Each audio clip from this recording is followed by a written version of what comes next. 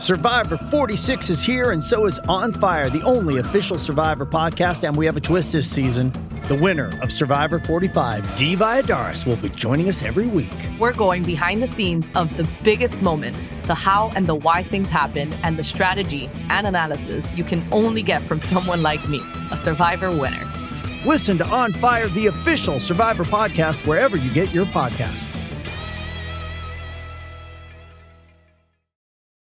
This episode is brought to you by Paramount Plus. Get in, loser! Mean Girls is now streaming on Paramount Plus. Join Katie Heron as she meets the plastics in Tina Fey's new twist on the modern classic. Get ready for more of the rumors, backstabbing, and jokes you loved from the original movie with some fetch surprises. Rated PG-13. Wear pink and head to ParamountPlus.com to try it free. Hey guys, it is Ryan. I'm not sure if you know this about me, but I'm a bit of a fun fanatic when I can. I like to work, but I like fun too. It's a thing. And now the truth is out there. I can tell you about my favorite place to have fun. Chumba Casino. They have hundreds of social casino style games to choose from with new games released each week. You can play for free anytime, anywhere. And each day brings a new chance to collect daily bonuses. So join me in the fun. Sign up now at ChumbaCasino.com. No purchase necessary. VGW Group. Void where prohibited by law. See terms and conditions. 18 plus.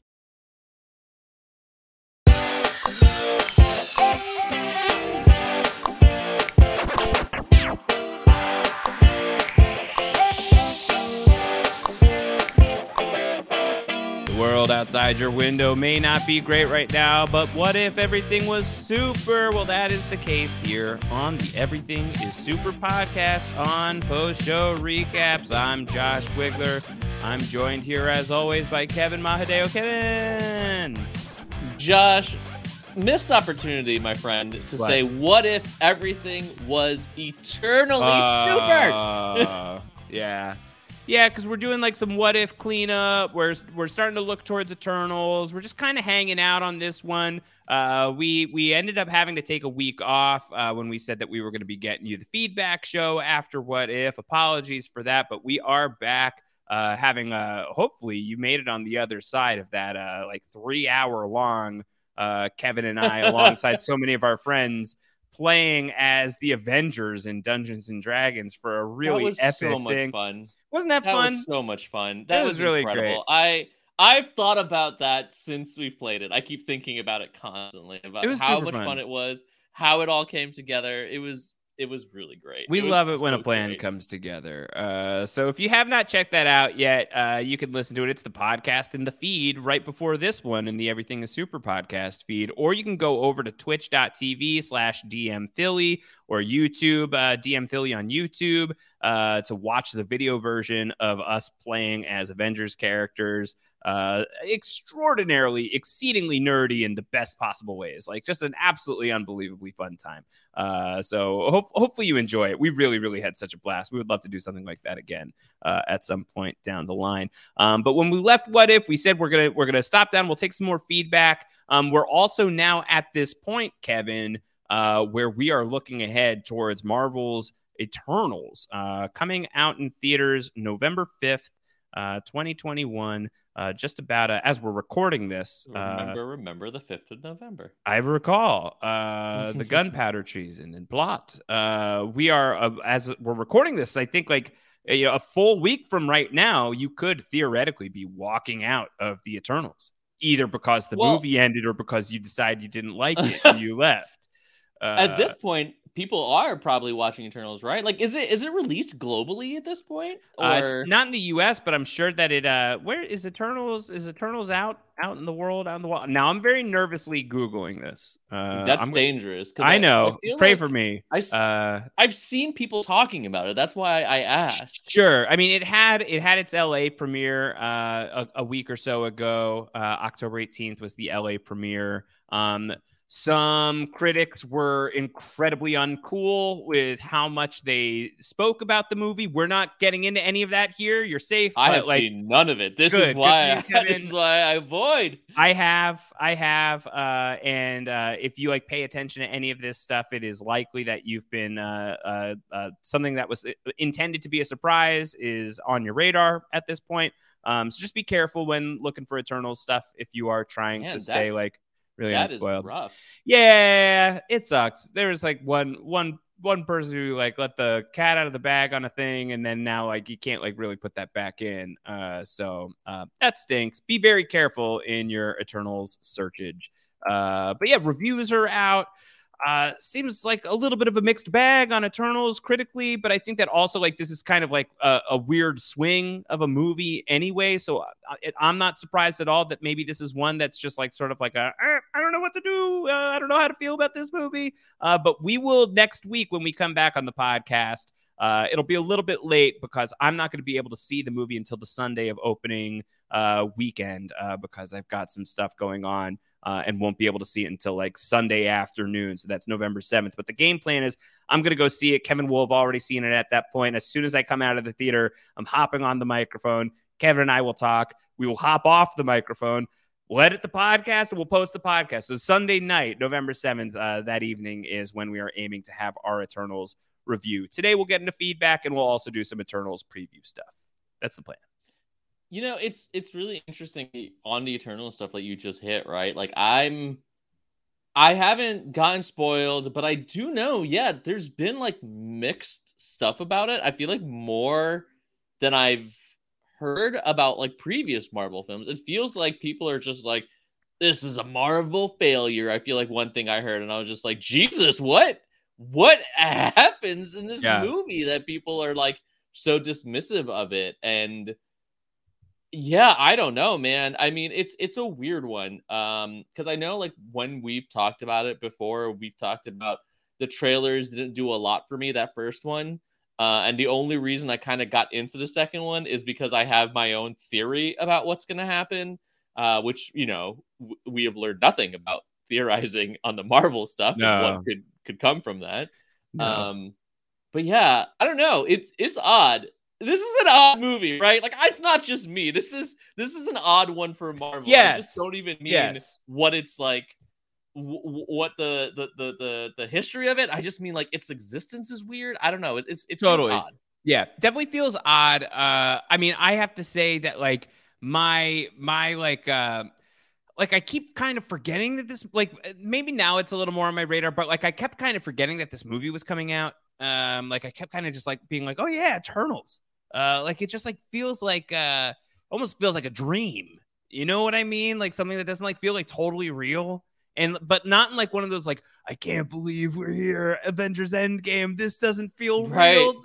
It feels like it feels unreal in that like literal sense of like unreality. You know, like it doesn't feel like something that's happening. It's starting to feel a little bit more real, but it is one of those movies that is based on like relatively obscure Marvel stuff. I think it was extremely obscure.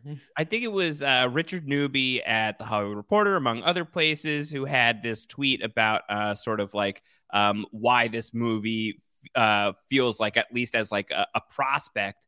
I'm misquoting Richard. I apologize, but he had like a little Twitter thread about sort of how Jack Kirby this movie is, based on a lot of like Jack Kirby concepts and everything like that with the Eternals. But like the actual like creation process, like the unlikeliness of this movie feels very like Kirby-esque and feels very true to the Eternals at large. And like that's kind of like that like I guess like the comics like have never like really made it past like, you know, like a dozen plus, like a little more than a dozen issues, any like one series of Eternals. So it's like it's very obscure material, and it's not like obscure material hasn't lended itself to being like really great blockbuster fodder in the past. Like Guardians of the Galaxy is all the proof that you need that was a highly obscure franchise before it became like or a highly obscure like set of comic book characters before it became a huge globe spanning franchise.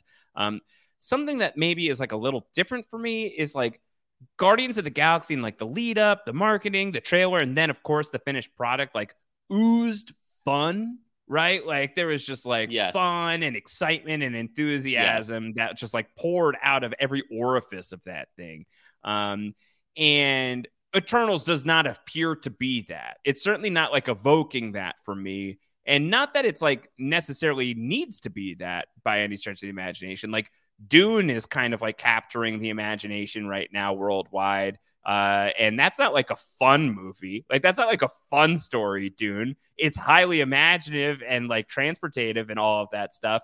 And if Eternals can do that, then like, Dayenu, like that's all you need. But for whatever reason, it's just not captured me yet. I don't know. Am I alone on that, or are you feeling similarly? No, I'm feeling extremely similar. And I think part of it is the marketing isn't doing a lot. I think with Dune, there was a ton of stuff that they tried to do to really push that movie, and it worked out for them. I mean, to say that if I were in charge of Dune, I would have been nervous, right? Like, it's such a big space heavy thing that a lot of people generally don't respond to, especially because the marketing for Dune didn't really give you anything about what the movie is about. The difference is that there's a ton of people who goddamn love Dune and will talk your ear off about Dune. And so like you have a built-in core, you have like a lot of stuff happening, you have information you can kind of gather. With the Eternals, like you said, it's so obscure for even Marvel that like other people can't even give you information. I could barely give you information, Oh no. Well, then what are we supposed to do? How do we do this preview podcast? But like the thing is, it's up to then the movie to at least give you something. And right now, again, we don't even know what the plot of this movie is. Besides, I don't know, they're old and they come out of hiding for reasons. And it's just like, oh, okay, cool, I guess. So like we're really losing the thing to drive us to the theater, the interest. The other thing is, like you said, if you're not going to give us plot, you got to give us something else. Guardians gave us ragtag group. Guardians gave us humor. Guardians gave us weirdness. There was a lot in Guardians that I think could compel people and like interest them. All we've gotten from Eternals is just like somberness and just kind of like, look at these shots of these people. And I'm just like, okay, cool, I guess. But like, certainly if there's one feeling I don't want right now in this particular time of life, it's somberness. Like, you know what I mean? Like, so I think timing is weird. I think the attitude of it is weird.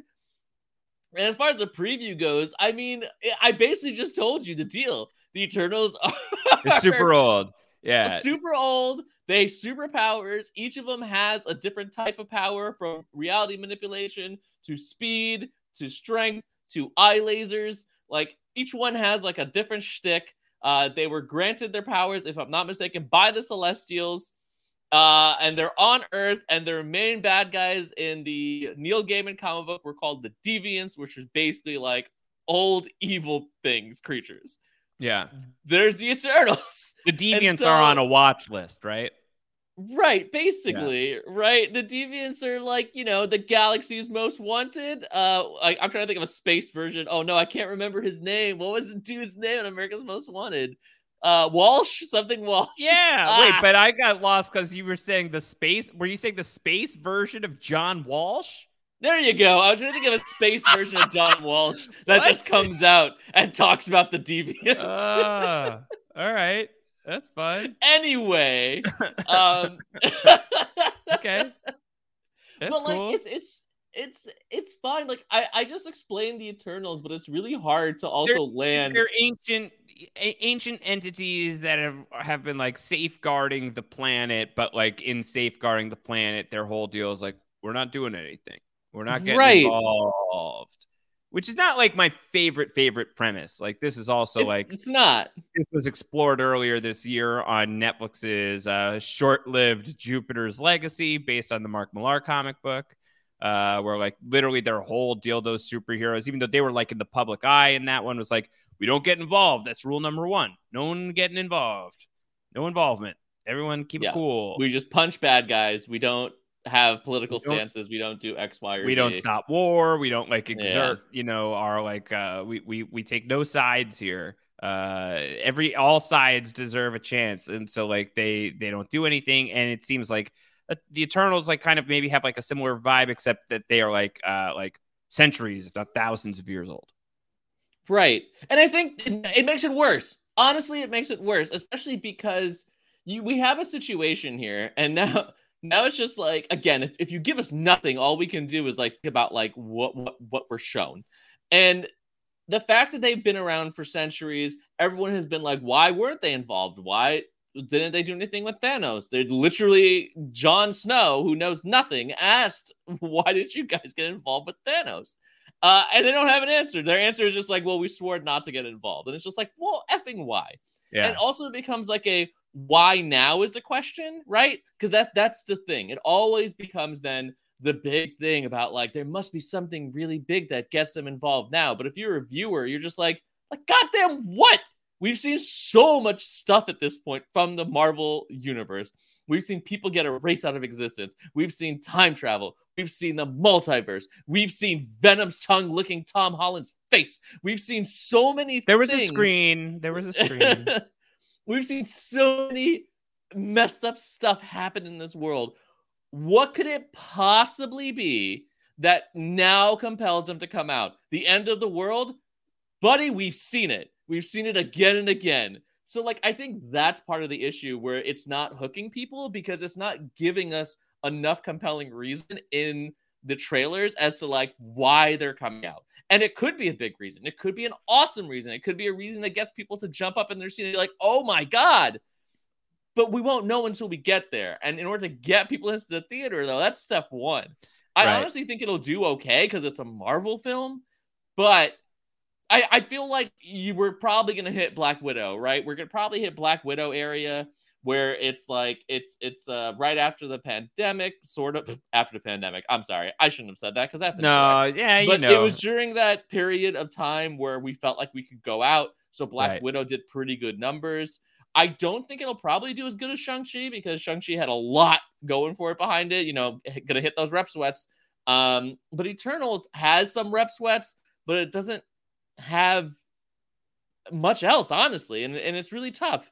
So it's a really complicated one for me. It's super complicated. I'm gonna go watch it. It's like one of those things where I'm just like, well, I'm not gonna not watch it. Sure, of course. But it hasn't got me excited, I guess is the best way to put it. It's the runtime is wild. 156 minutes. It's a long movie. Yeah, 156-minute movie. Jesus so Christ. Strap in for. I didn't know that. That's also rough. It's a long watch. There are 10 main superhero characters in this movie. There's Cersei, Icarus, Kingo, Sprite, Phastos, Makari, Druig, Gilgamesh, Ajak, and Thena. And this isn't even mentioning Jon Snow. There's a lot of people in this movie. There's a lot of characters in this film that are being introduced for the very first time with huge amounts of backstory to cover. I'm excited to see, like, what does the Marvel universe look like thousands of years ago? Because that is apparently, like, stuff that we will see. But I also am, like, a little nervous of, like, so first of all, like, the pedigree behind this is, like, relatively staggering and, like, worth mentioning. Like, in addition to, like, all of those characters, like, just the amount of talent that is behind here. Like, this is the Angelina Jolie Marvel superhero movie. Salma Hayek is in this movie. Kumail Nanjiani is in this movie. They've got the King of the North is showing up. Brian Tyree Henry is in this. Like, Kit Harington is in this movie, and it is directed by the most recent Oscar-winning director in Chloe Zhao. So, like, the firepower behind this is substantial and significant, and I'm psyched about all of that. I'm especially psyched about Chloe Zhao and, like, trying to see, like, what did, like, sort of, like, those painterly landscapes of Nomadland, how does that apply to big budget blockbuster filmmaking is, like, something that I'm really, really hyped for and really looking forward to checking that out in a theater. It's just, like, I don't know, like, I guess, like, I don't have the connection to these characters. And I'm trying to, like, locate myself in, like, when Guardians of the Galaxy was coming up, like, what was the thing that was, like, getting me sort of, like, hooked to Guardians. And, like, that trailer, the whole, like, what a bunch of a-holes. Well, hooked on a feeling got you hooked on a feeling. So there's just, like, that hasn't really fully happened for me yet. And, like, I know that there's sort of, like, this epic storytelling quality to Eternals that we have to look forward to. But then, like, it also feels like, well, they keep, like, in, like, all of, like, the conversations about the movie, like, they're talking about them as superheroes. And it just like feels like hard for me to like wrap my head around these characters, like these thousands of years old characters being superheroes, like 1,000-year-old Avengers, effectively. Like, I feel like I'm having a hard time understanding before I get into the theater, like, who are these people? What are they all about? And so, like, the good news is the movie's got 3 hours, I guess, to tell you. So like we'll find out the answer to that question, I assume, before too long. But there's just like a little bit of like a frosty divide between myself and Eternals right now that it sounds like you're feeling as well. And I wouldn't be surprised if other people are feeling it too. And I think that like the thing that it might have going for it, that it's like a big, weird, existential blockbuster, its closest comparison is going to be Dune, which just came out and is like a big, weird, existential blockbuster. And I think like there's things about Dune that I loved and things about Dune. This is not a Dune podcast. We've got the Dune podcast available for you elsewhere in the Poster Recaps podcast feed. So make sure you check that out. You see that Dune review, go hit play. Grace, Ariel, and Rich did a great job talking about that film.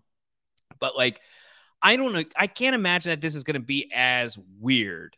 Like, I just don't see it. Like, I don't see this being like, I think that like, because there's all of the, it's all connected, man, stuff that has to happen within the Marvel Cinematic Universe, which has frankly, like post Endgame been like something that's been like a little bit tiring for me, a little bit fraying for me with some of this stuff that like, I'm both intrigued to see how this connects to the greater Marvel Cinematic Universe, and in another way, like I wish that this is something that could be like a little bit more standalone, and I don't know how standalone it'll be.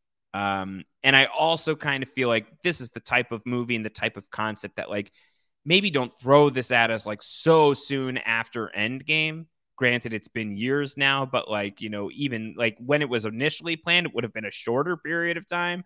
Like maybe not so soon. Maybe this is something we're building towards rather than we're just like trotting out the Eternals right now. We're just going to drop 10 cosmic ancient superheroes into your lap. So I don't know. I'm a little down on it going into it, obviously. Like I'm just like not feeling like super psyched. I think the other thing is just it doesn't, like, from what we've seen, it doesn't feel like a Marvel movie. And I'm not saying that's a bad thing, but Marvel... No, that like, could be a very good thing, yeah. It could be a great thing, but they are positioning it like a blockbuster. And I'm going to be perfectly honest with you. The Dune trailers did absolutely nothing for me in the same way, because the Dune trailers were just like, hey, it's Timothée Chalamet's pretty face. And you're just like, cool. But that's it, right? Like space, a spaceship, desert. And I'm like, I have seen movies. None of this looks interesting because it's just, you're just showing me things that I have seen in my life. I live in Los Angeles. I have seen sand. So like there's like parts of it where it doesn't do anything. But Dune has a hype train behind it because it has a history. So the most critically acclaimed, you know, science fiction books of all time. Like it had a previous movie that was like a, you know, like a crap show of legendary proportions. Like there's a lot writing there. The Eternals have nothing.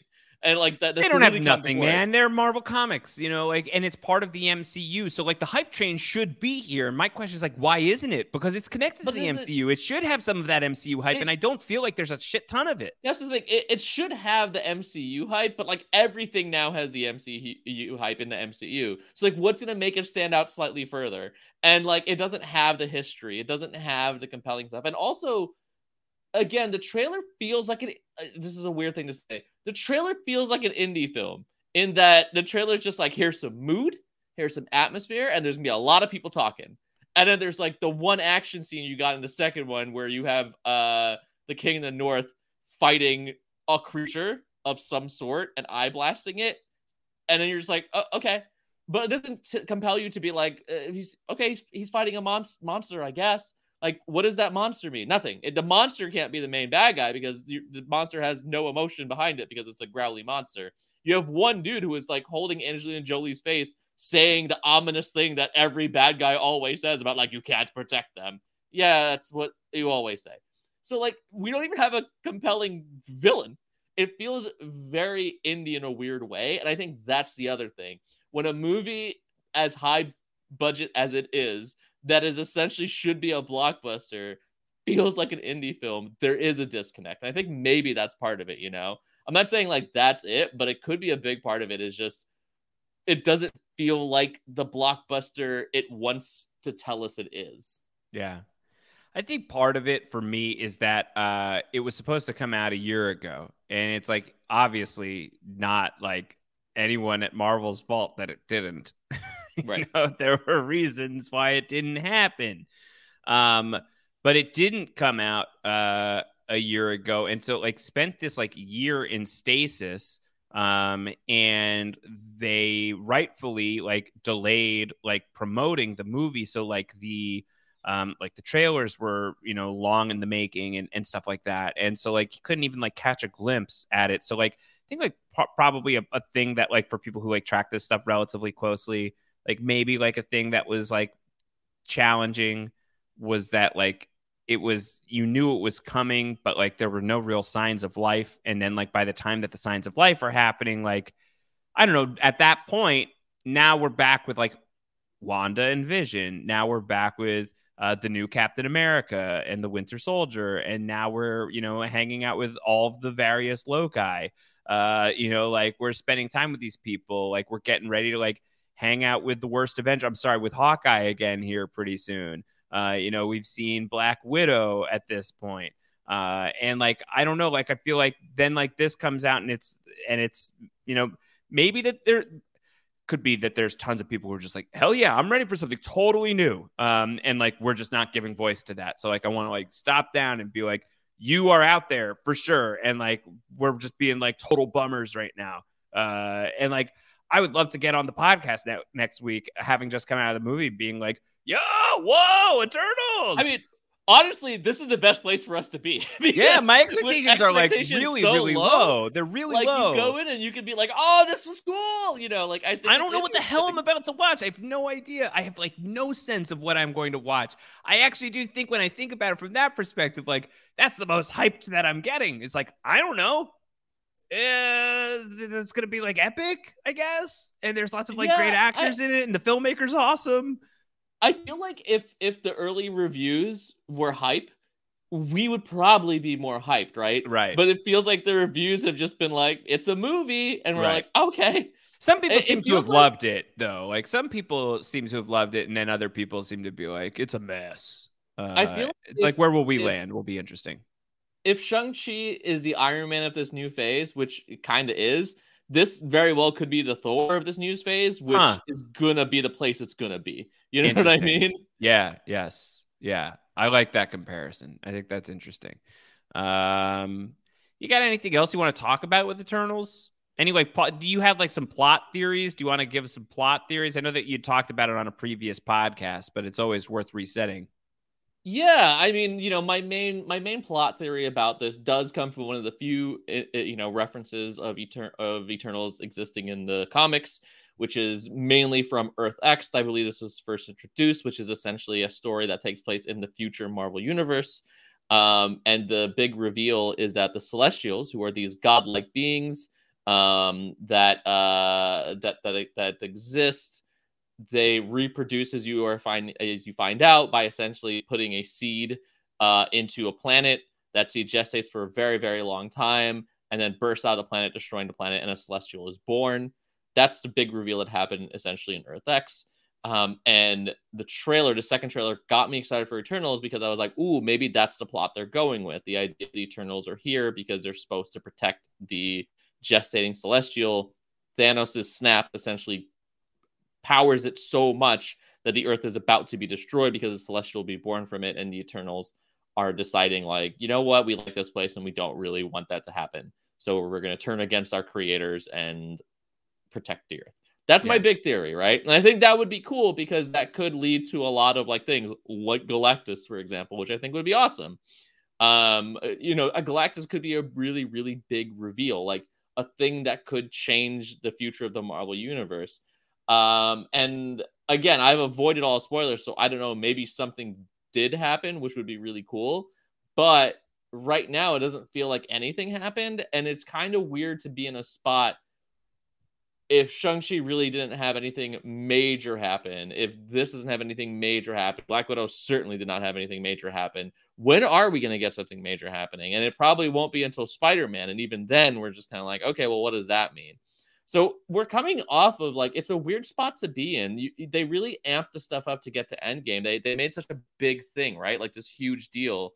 And they made a universe where we're compelled to know what's the big thing? How does it all connect? Like how you said. And if we're not given those, if we're not given them, we sort of left in a like, okay, well, we just got to keep trudging along. You know, it's hard to, you can't put the genie back in the bottle. And unfortunately, they really released that genie with those 10 years of movies they made. So it almost feels like they're regressing back. Like, yes, this is phase 4, but it's really feeling more like a phase 1, which is an odd place to be for the MCU.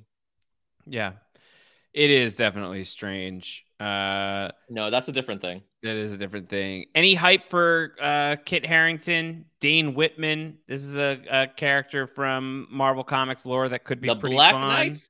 He's a superhero called Black Knight. I don't think that we are getting full on Black Knight in Eternals, but Black Knight's a cool character. Maybe we should do a little more like talking about that next week. But just like getting Jon Snow in the MCU, and especially getting him in the same movie with Robb Stark. Exactly. That's kind of fun. That is very fun. I like that part of it. I'm excited about the cast. Yes, the cast seems great. And I remember when they first announced Kit Harington, I was so just like, oh, no, I think that's a misdirect. Why are they going to do the Black Knight? Which I still kind of am like, why are they doing the Black Knight? And I was just like, I feel like he should just be Richard Rider. Have him be Nova. Have the Nova Corps come in. It connects to something we give a crap about. But it seems like that's probably not the case. He's just going to be the Black Knight, which I'm like, all right. Like, you know, again, like Marvel's really chooses to go down a list of lines of characters where you're just like, what letter are we on at this point? No shade to Black Knight fans. Black but Knight's like, a core Avenger from like the classic days, right? Of like, you know, like 80s, 90s Avengers. Black Knight like is a huge part of that roster. It's one of those things. Like, look, I know everyone has their fans, but it's just we don't want like a medieval Marvel movie. I want a medieval Marvel movie. That sounds fun. I mean, if they do 1602, which was also by Neil Gaiman, maybe that would be fun. But those are X-Men more than anything else. I think it could be good.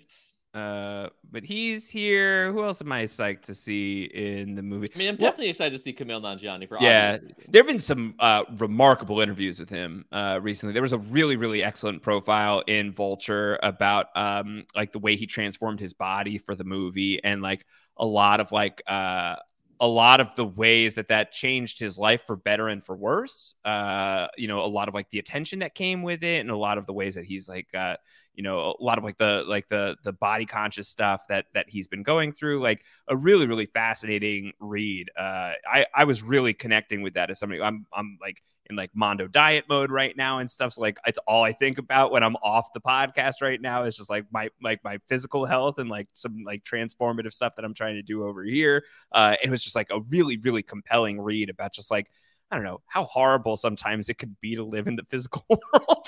You know, like, you know, in the ways in which like you have to interact with people and people's expectations of you. And like even a lot of the like, you look great stuff can be like so triggering. And it was really, really fascinating. I think who wrote that one? I think it was E. Alex Young at Vulture is a really, really, really good piece. That interview with Kumail is just exceptional. But I'm stoked to see him from Silicon Valley to the MCU is going to be pretty dope, Kevin. Yeah, agreed, right? Like there's a lot, I think, the cast being the big thing that I'm excited for, and like that's the compelling part for me, to see such a big cast, to see such a diverse cast is cool.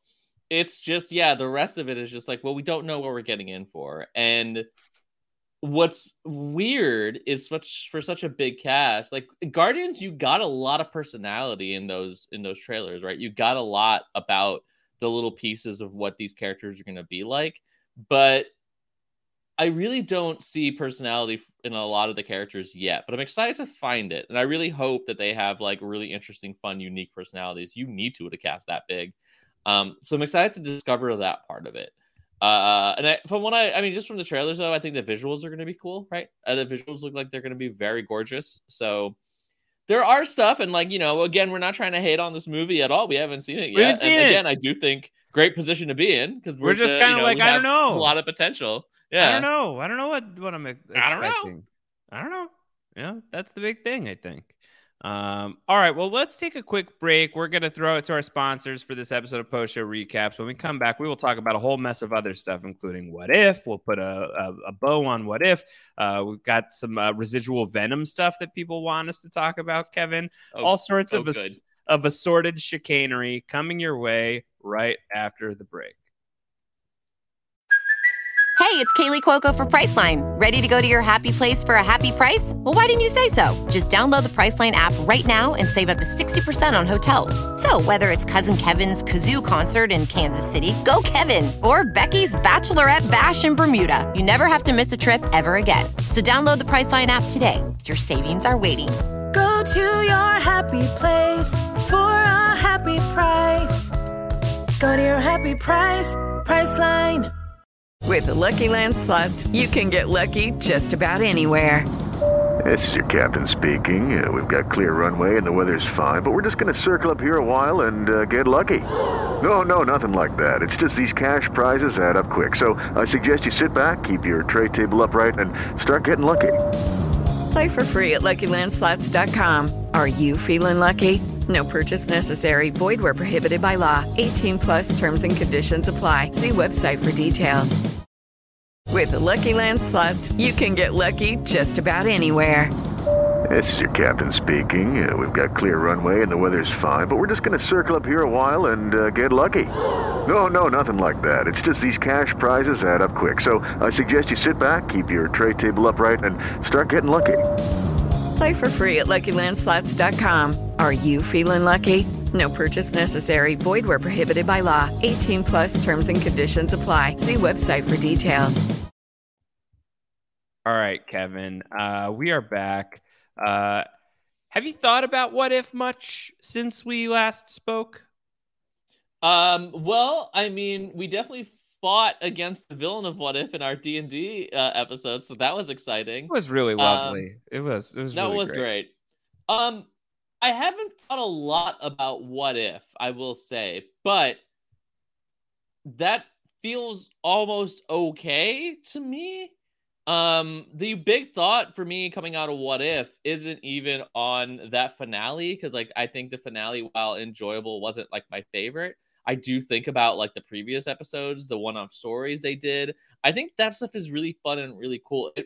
When I think about it, it is the anticipation and excitement of more to come. It's the same way I feel after like seasons of Black Mirror, you know, like seasons or shows where it is that anthological style that I really enjoy. That's the feeling I'm left with is excitement for what's to come, because I enjoyed it a lot. I enjoyed the way that they played with the worlds. I enjoyed the things they did. I'm not as excited or thinking about the like crossover implication and all that other stuff for the finale. Like I'm not really like on my mind for it.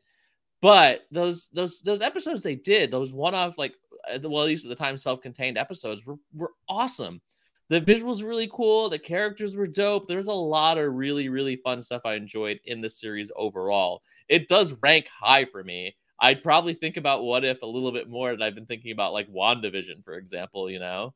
But that's me personally. Again, this was very much my style of show. This is very much what I wanted. Makes me long for Quantum Leap and Sliders to come back. Somebody reboot that. And by somebody, I mean me. Somebody pay me to reboot Sliders and Quantum Leap, please. All right. If we get 10,000 patrons of Post Show Recaps, go to patreon.com/Post Show Recap. Support the arts. Support Kevin's arts. Patreon.com/Post Show Recaps. 10K patrons, and we will reboot Sliders. I think that feels like the right amount of budget to like. I think that's like, correct. We'll do a buy the rights. Step one, yeah. Step one. The behind the scenes on What If, the Marvel Studios Assembled came out on Disney Plus today. And one of like the sort of like big breakouts that's coming out of it is this sort of provocative quote from Kevin Feige. This is from Feige, who says in the Marvel Assembled documentary, says, "I really believe the deepening fictional mythologies is a way to appreciate them more. It's a way to understand them more and look at them in a different way. We now have 2 seasons of What If ideas underway because season 2 is currently underway.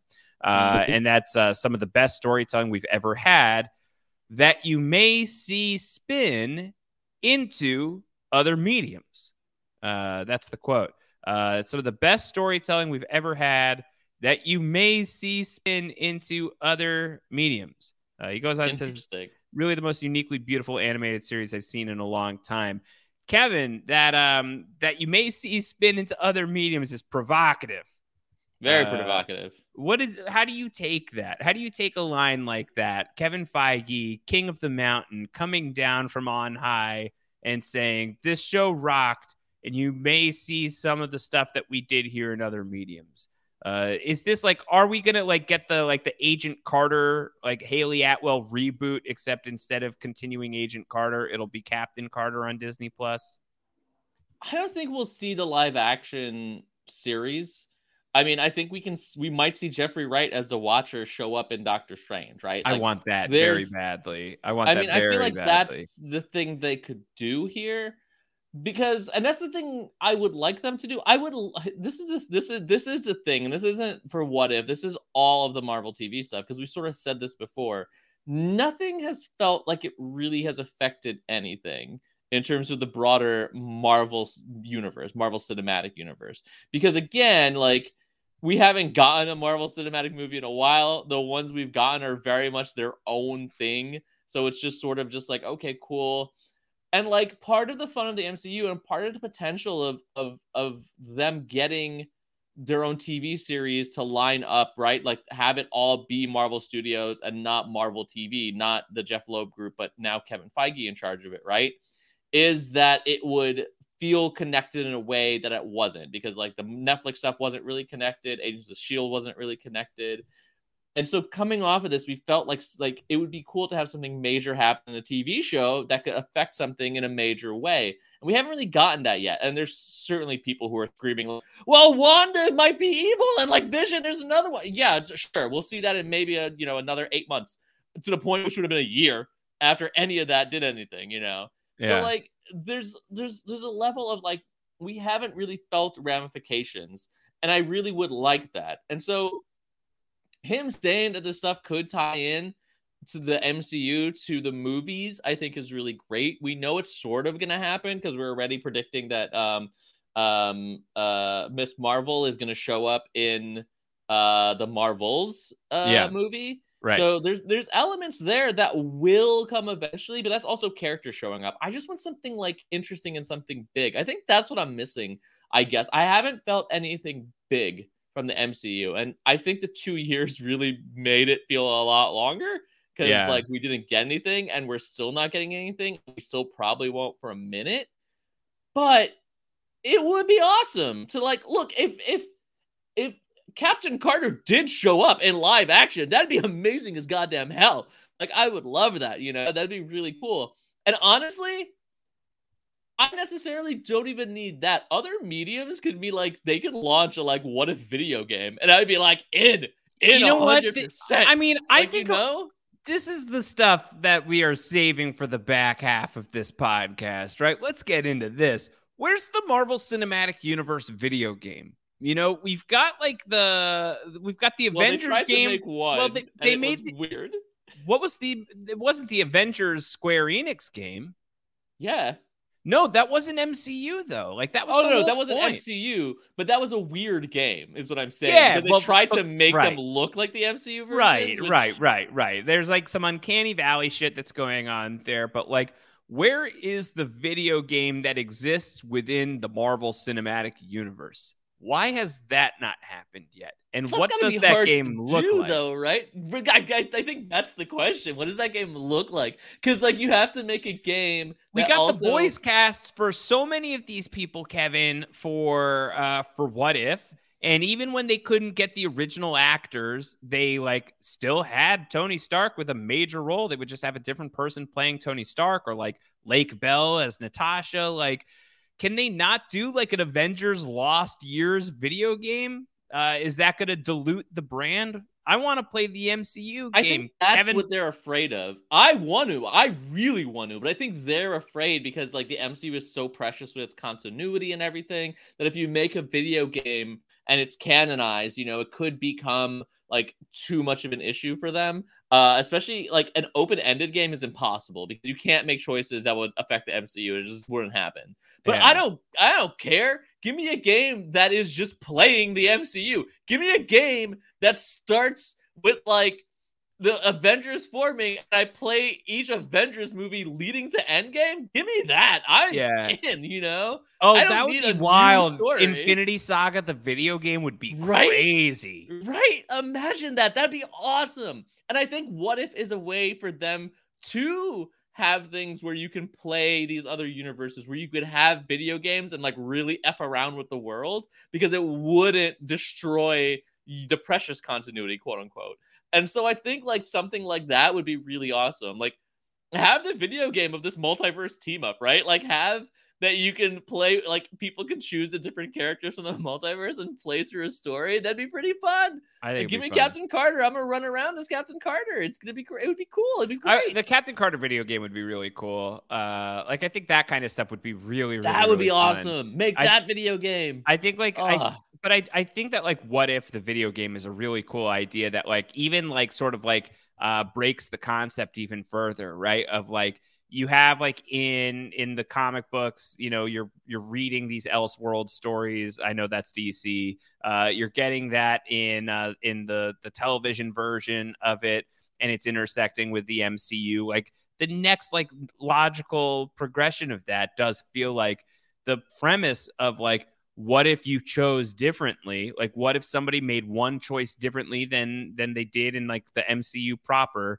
Look at all these other things that like butterfly effect out from that. Like the next logical progression of that is like to put that choice in our hands for sure. Like we should be able to what if the MCU. I'm all in on what if the video game. I think it would be remarkably rad. Yeah, and I think at this point, Marvel does have their own video game studio branch, I think. There was one long ago, it shut down, and now they've licensed out stuff, right? Like hence the Square Enix game. I mean, the masters of the Marvel video games right now is Insomniac. Like those two Spider-Man games that have existed, the Spider-Man and Spider-Man Miles Morales are both goddamn incredible, and announced a second one is coming, or I guess a third one, but the next story in line is coming, and I am hyped about that. And Insomniac also announced they're doing a Wolverine game. I am less excited about the fact that it's Wolverine, but I am excited it's Insomniac doing after what they did with Spider-Man. So like if you're telling me like if Insomniac is going to do something like that, I'd be really pumped about it. I don't want it to distract from their main stuff, but you also got to find the right company, right? I think even with this new studio, if I'm not mistaken that they have, they're untested yet. So I'd be really interested to see what they can produce. But I would be here for it to like have it exist and have it look good and have it be awesome. 100%. 100%. I would love that. Some of the feedback that we got when we said we were going to do the feedback show were a lot of reactions to the episode.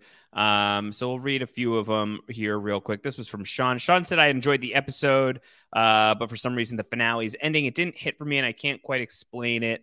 It felt a little rushed. I think we talked about that when we did the podcast of like because like, you know, like them as a group was only going to be together for so long.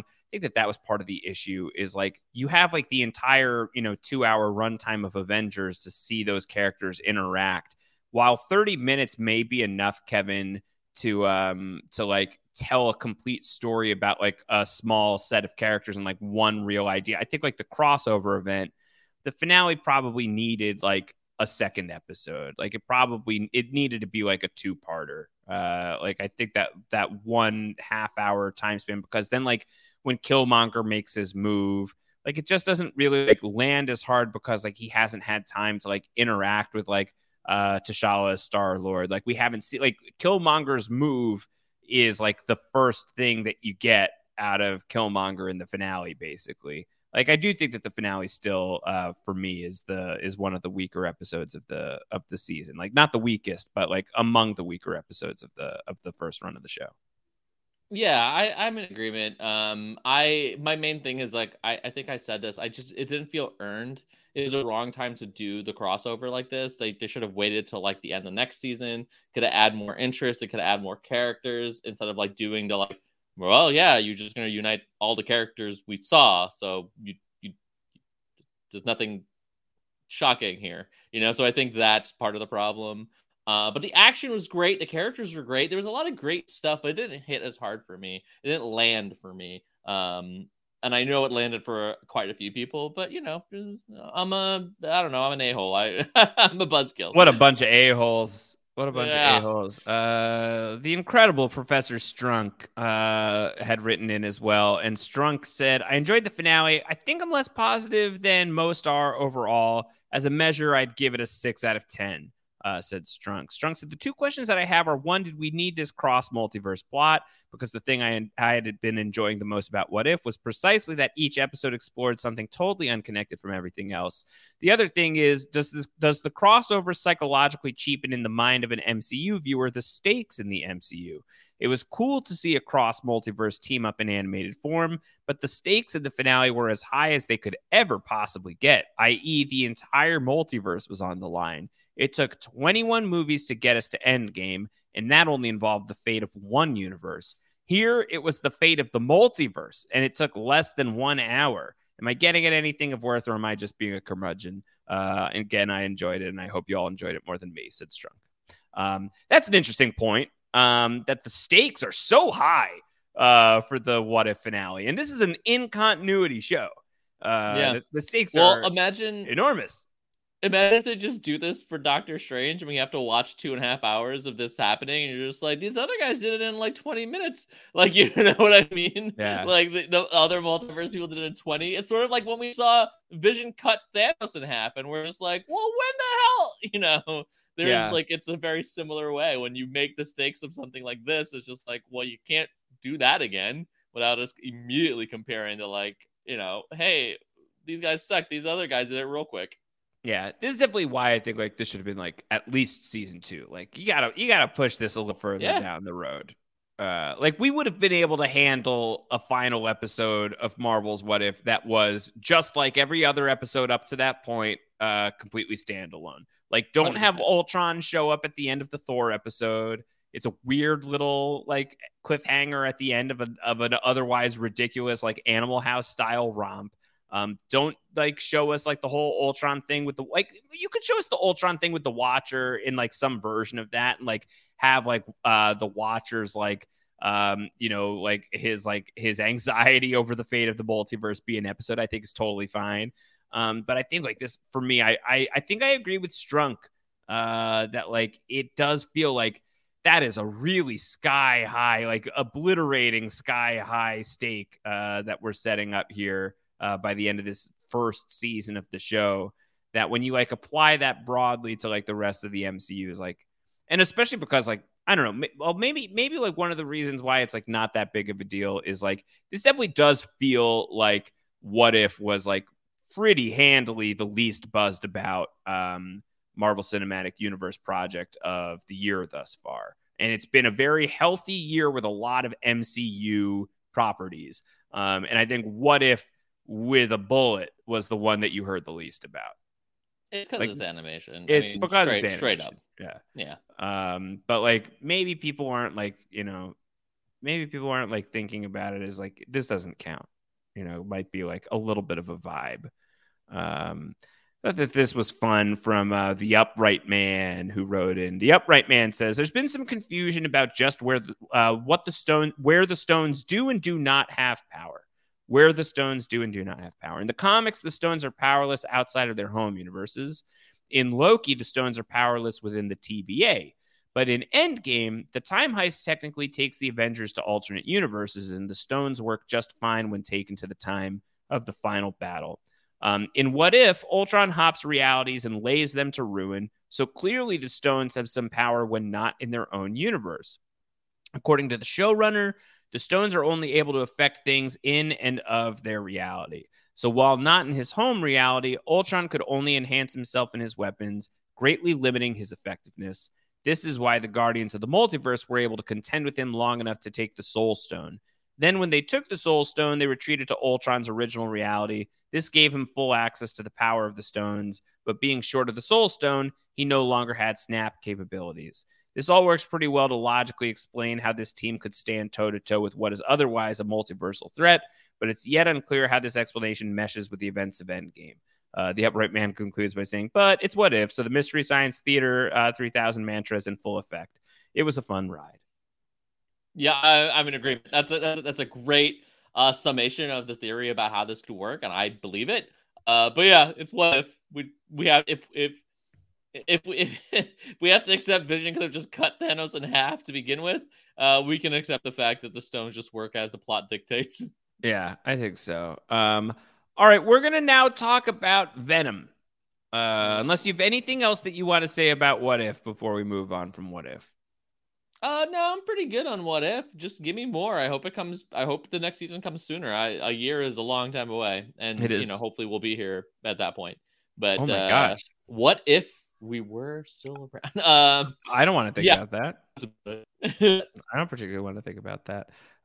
So let's talk about Venom 2. So Venom 2 spoilers, folks. If you have not yet seen Venom, Let There Be Carnage. Either stop the podcast until you see it or follow Kevin's advice. Speaking of which, Bram had written and said, Kevin's take on the movie was delightfully cathartic to listen to. I'm so glad. Yeah. So we're going to we're going to talk about things fairly openly as far as Venom 2 spoilers go. That's the warning. It's happening. Bram says Kevin's take on the movie was delightfully cathartic to listen to. I still kind of can't believe the Venom franchise is a thing that not only exists this way, but is now meant to be a part of the MCU in some fashion. To answer the question posed by Josh, I don't remember raising a question. It's been so long, folks. I think Sony wants Spider-Man to be the antagonist, in quotes, of Venom 3, a lot more than Marvel cares for Venom to be a part of their Spidey movies. If I had to guess, I'd say there will be no mention of Venom in No Way Home, but plenty of mention of No Way Home in Venom 3. I'd imagine Marvel doesn't want Sony potentially diluting the brand, while Sony very much wants people to think their movies count as much as any Marvel product. So my money is on Spider-Man as a major character in Venom 3, Venom versus Spider-Man, and we get at most a tease of Venom in No Way Home in like a mid-credit scene or something to throw Sony a bone. Because we now need to start thinking about, like, again, spoilers. So the ending of Venom 2 ties Venom, the Tom Hardy Venom, to the Tom Holland Spider-Man. They are now existing in they're occupying some sort of same universe somehow. We don't quite know what that's all about. I guess we kind of do. If there was ever a moment of Sony straight up telling Marvel, we don't give an F about your universe, it is spoiling No Way Home in the post credits of Venom. Like, very clearly, Sony does not give a damn about Marvel. And just give us the Spider-Man. We're gonna take him. We're gonna take down the Spider-Man. Come here, Spidey. Come here, Tom Holland. Like, that's what's happening. But I think that this is a good prediction that, like, you'll get, like, the Tom Holland will be on the poster with Tom Hardy in Venom 3. Well, yeah, because they're gonna be in their same universe, and it's gonna be separate from the Marvel universe. We're gonna lose Spider-Man. Yeah, we need to start processing now, because it's gonna be a long, hard time to process if we don't start right now. Sure, that is what's gonna happen. And I don't want people to end up in the really sad state that they're gonna be when it happens to us at the end of No Way Home. Yeah. Torby offers this to us. Torby says, this is how I view the potential of a Venom 2 ending. My main solace comes from the notion that they didn't try to logjam the first two films into the MCU and pretend that he and everyone had always been there. And so with that, the ending does seemingly eliminate the idea that Holland is getting one more date out of the MCU. If I had to guess, most of the main multiverse folk will be back in their universes by the end of No Way Home. But that Venom is going to pop up for the first time in the post-credit scene to set up whatever they do together. So the big question for me is how involved Marvel Studios would be in the Spider-Man and Venom crossover. So I think like Torby's view of this is that like they won't have Venom in the next Spider-Man movie until like the end of the movie. And so that like now it's like Venom who's like leaking into the MCU rather than Spider-Man leaving the MCU and winding up in the Venom universe. But it's really it's a protective measure for you, Kevin, that you wanna like just like bolster yourself for the possibility, indeed the likelihood that Tom Holland is leaving this place. Well, I feel like there's only two real possibilities. The two possibilities are Tom Holland is gone from the MCU and exists in the Sonyverse. And the other possibility is the universes are fused and Venom is part of the MCU. Both of those sound pretty terrible to me. Because the ideal circumstance is what we're both wishing, which is Tom Holland exists as Spider-Man in the MCU, and like a different Spider-Man exists in the Sonyverse. I don't think that's likely. That would be a best case scenario. I just don't think it's a possibility. So you kind of got to hope for one of the other two, and I think mileage varies. Which one do you prefer? Do you want Venom's long tongue all over the MCU, or do you want Tom Holland over in the Sonyverse? It's a real Gwen Stacy choice. I don't know how to describe that. No. I don't know, man. God, I think I guess choose, Joshua. Your precious Tom Holland, or suffer the franchise. I think let's keep Tom Holland. Bring Tom Hardy and Venom into the Marvel Cinematic Universe. Yeah, let's do that one. Let's do that. I don't want to lose Tom Holland. I don't want to lose Spider-Man. Come on, Spider-Man. Come on, Spider-Man. Come on, Peter. Come on, Spider-Man. Like, I don't want to lose that. He's so good. He's so good. I don't want to lose it, but also I think the whole thing is dumb, and I'm trying to like not be like mad about it, but also I don't know what it looks like, so I don't know what to be mad about yet. All I know is that sometimes Venom cracks me up. Sometimes that character is hilarious. Sometimes I think they get him right. And then, like, other times they just have, like, the sloppiest, worst CGI heavy action scenes that I've seen in a blockbuster in a very long time. And, like, I don't want to have to watch a lot of that. But I don't know. Bad news for you. I know. All right, well, let's move away from Venom. And as we start wrapping up, why don't we look a little bit ahead? So, like, we've got Eternals coming next week. That's what we're going to be focusing on. We're going to do our Eternals full spoiler deep dive. I think we'll try to, like, do, like, a spoiler-free review at the top for the people who aren't making it out to the movie theaters right now. And then we'll do the full spoiler deep dive within the same podcast. That's what's next for the podcast here on Everything is Super. But we're not far away from getting back into the weekly MCU TV show grind. Hawkeye is on the way, Kevin. Hawkeye. Where are you at with Hawkeye hype? The trailers have been coming out. Have you been paying attention to those? No, you know my philosophy. Did you watch any of them? No, which really should, I think, say where I am on it, right? Like, I'm in on Hawkeye. He's not my favorite Avenger, but, like, it's something I'm pretty interested in, especially with Haley Steinfeld as Kate Bishop. Like, that's enough for me, right? And certainly, I have seen posters, so I do know the influence of the Matt Fraction, David Aja comic. So like that stuff gets me pretty excited for it. So I am definitely interested. And my philosophy is usually if I'm interested, I won't watch the trailers. So I think that speaks to like me being all in on the Hawkeye TV show.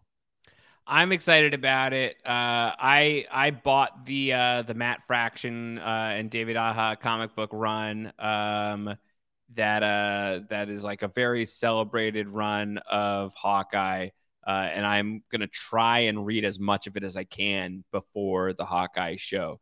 When we're done with Eternals, we are basically going to start shifting into Hawkeye mode. I think that we've got like one thing that we have our eye on in between. More details on that as they are worth sharing. We're not quite there yet.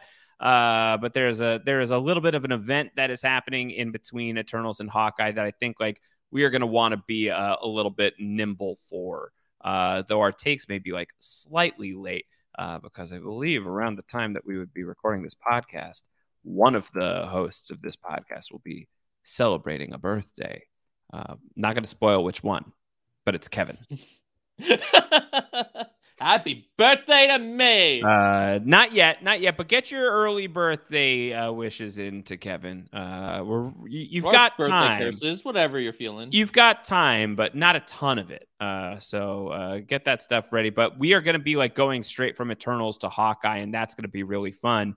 And then there's also going to be Spider-Man to deal with during all of that. So it's been like the last couple of months, I feel like have been like a little odd. I have like really, really, really loved What If specifically. And I know that you did too, Kevin. And yet I feel like a lot of like Marvel fans and superhero fans, like maybe ignored it or put it off, like waited, they haven't done it yet, or maybe just aren't going to do it at all.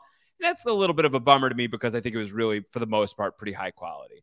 But I think that most people are going to be watching Hawkeye, and we're for sure going to be watching Hawkeye, and we're going to have a butt ton of stuff to say about it. I'm really hyped about it. Yeah, for sure. I think it's going to be good to get back into a lot of that stuff, especially things that feel, I guess, connected to, theoretically, to the Marvel universe. I feel like Hawkeye is going to be probably akin to the Marvel Netflix stuff, a little more grounded, I think. Just by virtue of the character, a little more street level, especially again based off that specific run, which is going to be cool. It's going to be interesting to see. I don't know, maybe Daredevil would show up. Imagine that world. Justice Arms, Kevin. Justice Arms.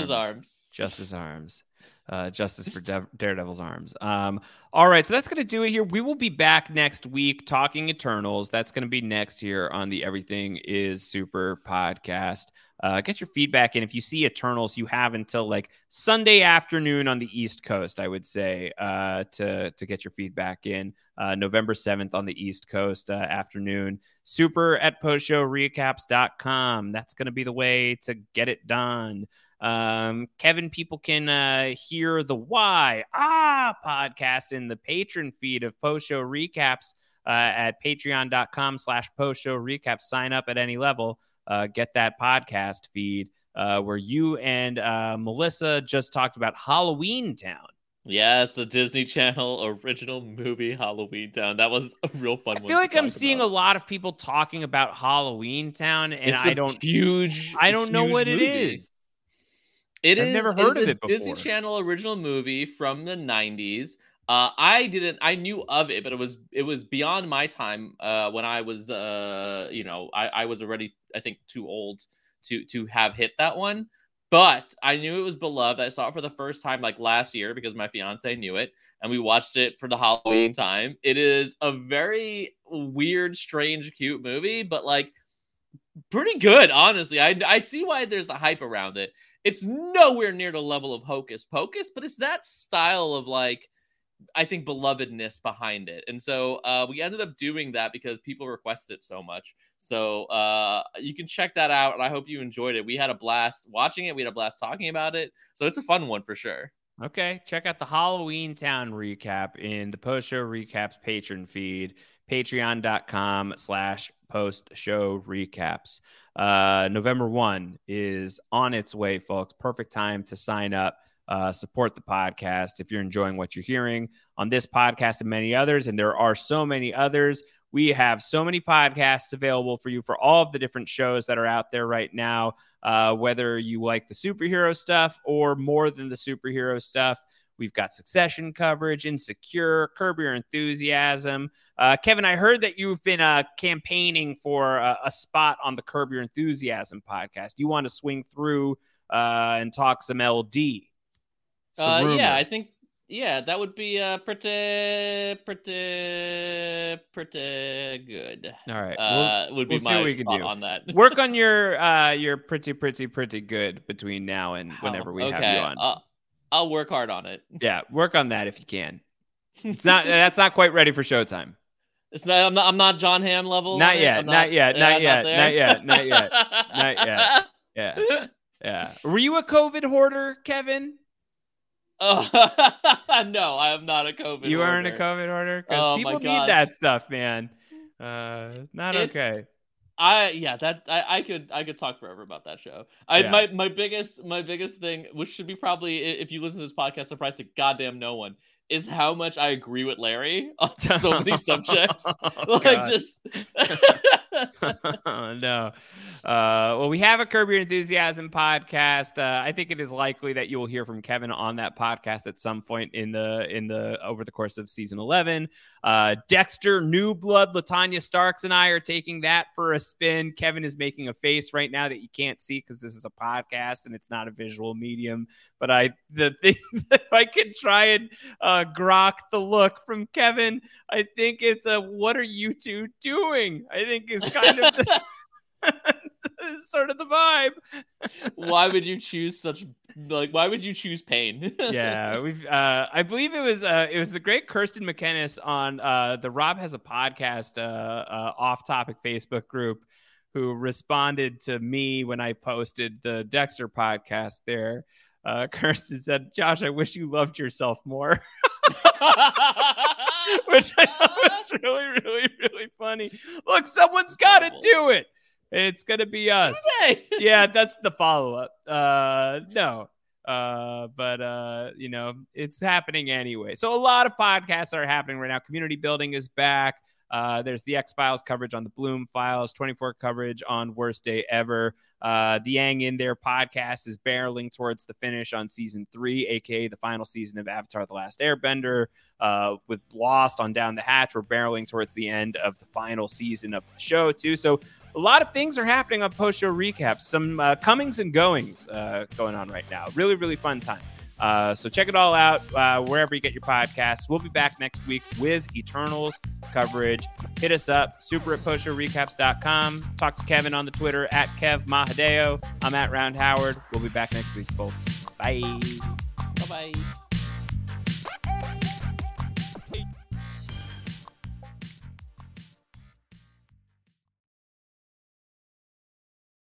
Lucky Land Casino, asking people, what's the weirdest place you've gotten lucky? Lucky? In line at the deli, I guess? Aha, in my dentist's office. More than once, actually. Do I have to say? Yes, you do. In the car before my kids' PTA meeting. Really? Yes. Excuse me, what's the weirdest place you've gotten lucky? I never win and tell. Well, there you have it. You can get lucky anywhere, playing at LuckyLandSlots.com. Play for free right now. Are you feeling lucky? No purchase necessary. Void where prohibited by law. 18+. Terms and conditions apply. See website for details.